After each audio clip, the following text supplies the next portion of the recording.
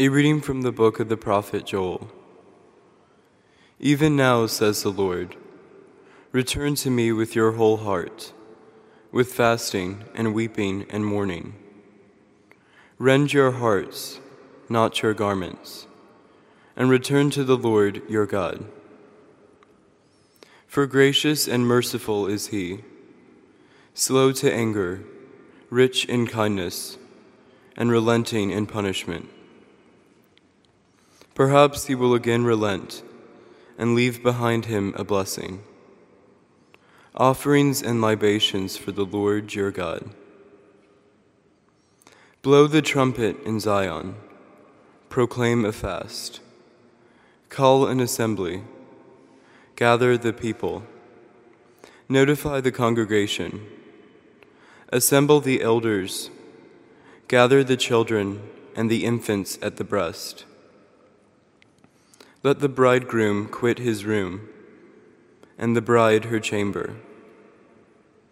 Between the porch and the altar, let the priest, the ministers of the Lord, weep, and say, Spare, O Lord, your people, and make not your heritage a reproach, with the nations ruling over them.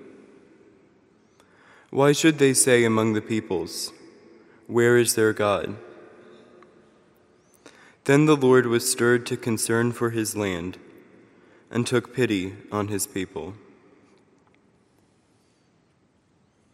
Verbum Domini.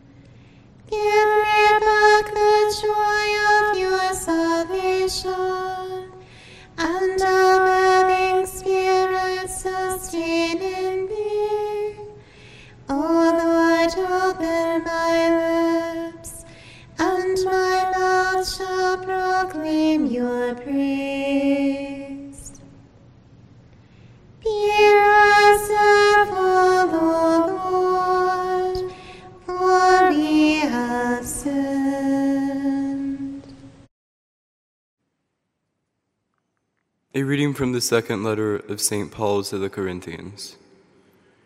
Brothers and sisters, we are ambassadors for Christ, as if God were appealing through us.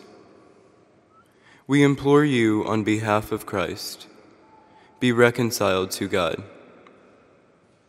For our sake, he made him to be sin, who did not know sin, so that we might become the righteousness of God in him. Working together then, we appeal to you, not to receive the grace of God in vain. For he says, "In an acceptable time I heard you, and on the day of salvation I helped you." Behold, now is a very acceptable time. Behold, now is the day of salvation. Verbum Domini.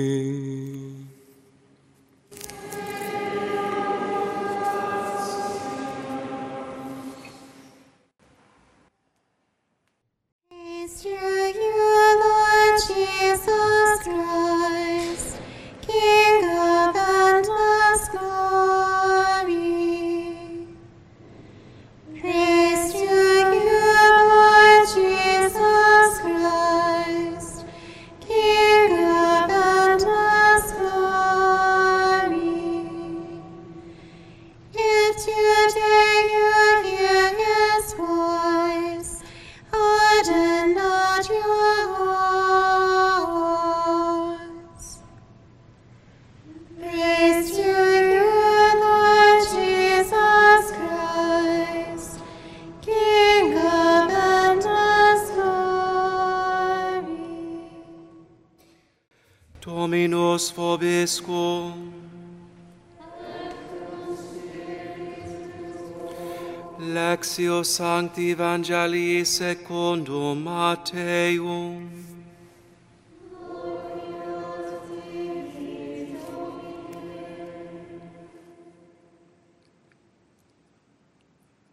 Jesus said to his disciples, "Take care not to perform righteous deeds in order that people may see them.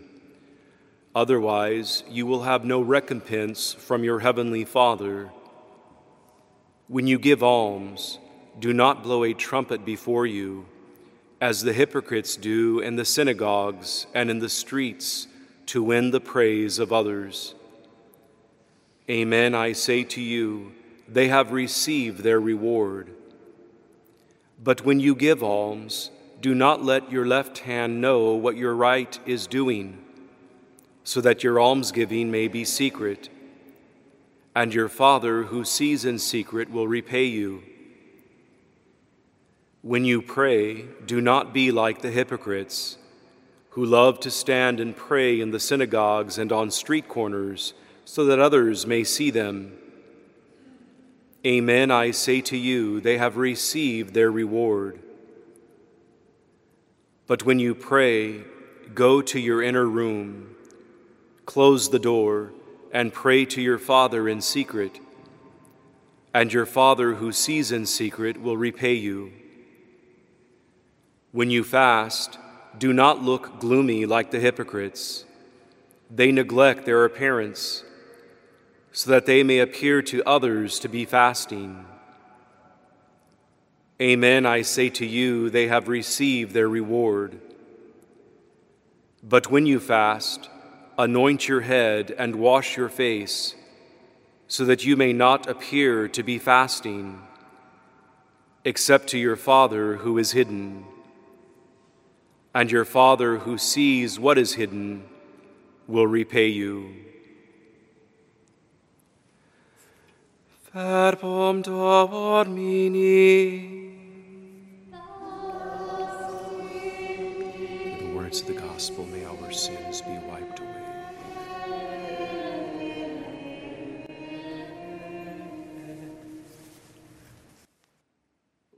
We begin the new liturgical season today with Ash Wednesday. It's a penitential season where we focus on doing penance for our sins, rooting out our sins, and not only focus on getting rid of them, but also doing good to others and striving to be more united to our Lord Jesus Christ. Our Lord did not hesitate to undergo his passion and death in order to redeem you and me and the salvation of the world. So we strive to follow him by not hesitating to take on the Lenten discipline the Church prescribes for us, and also our own voluntary disciplines during this penitential season. And Ash Wednesday is a day of fasting for Catholics worldwide, and the Holy Father particularly requested this day as a day to pray and fast for the peaceful resolution in Ukraine with Russia and the world. So we try to respond to that call. And the Church traditionally offers us the three means or three areas we want to consider during this Lenten season. These three areas are means to help us to be more and more like our Lord and Savior Jesus Christ. These three areas are means to help us to love God, to help us to love our neighbor more genuinely and more frequently. And the three areas are touched upon by our Lord's own words in the Gospel today, essentially prayer, fasting, and almsgiving.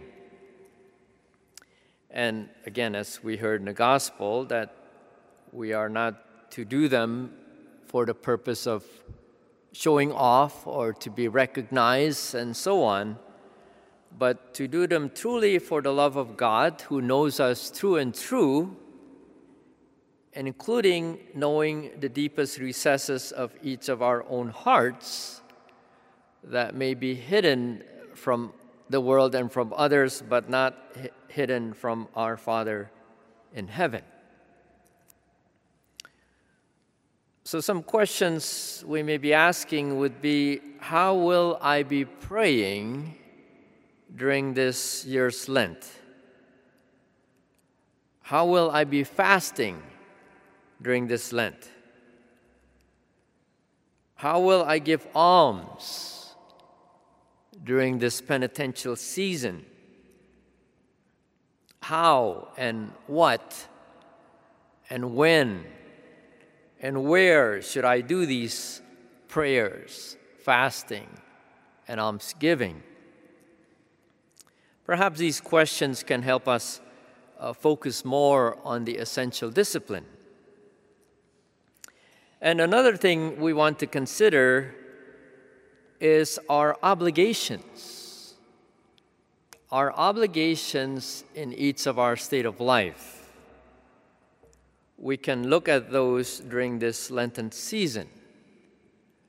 What I mean by that is, for example, for us priests and religious and some consecrated lay faithful, we have obligations to pray at certain hours, and what prayers are to be prayed, or to fast from certain things, or to give alms by practicing certain charitable acts during certain times or certain days or even certain hours. These obligations are those things that we want to be faithful during this Lenten season. It does not make sense to take additional Lenten disciplines while at the same time we are not faithful in fulfilling what we've been obliged to do. It just doesn't make sense. And those things we have been obliged according to our state of life are truly the will of God that's been clearly manifested to us, for us, and we want to always do the will of God during this Lent. Mother Angelica once pointed out, she said, penance does not mean a thing if it is not God's will. Saint Teresa of Avila was so determined that she was going to do all these penances one Lent. Well, she got into bed and was so sick that everybody had to wait on her. So she complained about it to the Lord in being sick and unable to do all these penances that she planned to do for her Lent. And so the Lord said to her, "That was your penance, but this is mine for you. This is mine for you." Her idea of penance is doing penitential things. And, that's good in itself. Our Lord's idea is for her to be united to Him through her suffering in her illness, like He suffered in His passion. And so Mother said, we all have ideas of how we're going to be holy and how we're going to do penance. It's amazing what we will do if it is our will, but if it is God's will, we all scream. And again, we make resolution, we make intention as we begin this Lent, those three areas: prayer, fasting, and almsgiving. And at the same time, don't be surprised if circumstance would prevent you or quote-unquote serve as quote-unquote obstacles for you to do these things because of whatever circumstance is. I don't know the future. I can't see your future. I can't see my future. But if something may come up that, like St. Teresa's situation, you get sick, that you can't do these things that you were going to do. Well, the penance would be, the penitential season would be embracing our illnesses, embracing our sufferings, embracing these inconvenience things that we don't foresee, but we're having to go through it and try to unite them with the Lord Jesus. This time of Lent is really a time of grace. It's like a big retreat that the church is having for 40 days. Time of grace, truly special time for the entire church. Special time because the church strives to imitate our Lord in seeking souls to be saved and sanctified, and praying for souls to be saved. Not just ourselves. We don't just focus on ourselves, but we want to expand our hearts. St. Faustina described Lent this way: it's a very special time for the work of priests. She said we should assist them in rescuing souls. It's a very special time for the work of priests. And so she's so absolutely right. God sends lots and lots of graces to souls to repent and believe in the gospel and to be reminded that we are dust and to dust we shall return. So we strive to, quote unquote, get our act together, right? Get our act together and be faithful to God ultimately. He sends graces after graces to souls to confessions. We tend to hear more confession during Lenten season, particularly during Holy Week or approaching the Triduum. But you don't want to wait till that, last moment. Take advantage of the sacraments.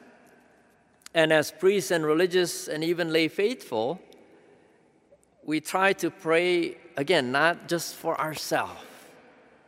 We got to stop focusing on ourselves, but start expanding to our neighbors, to those in need. So we pray on behalf of everyone, particularly praying for mercy, particularly praying to spare the people.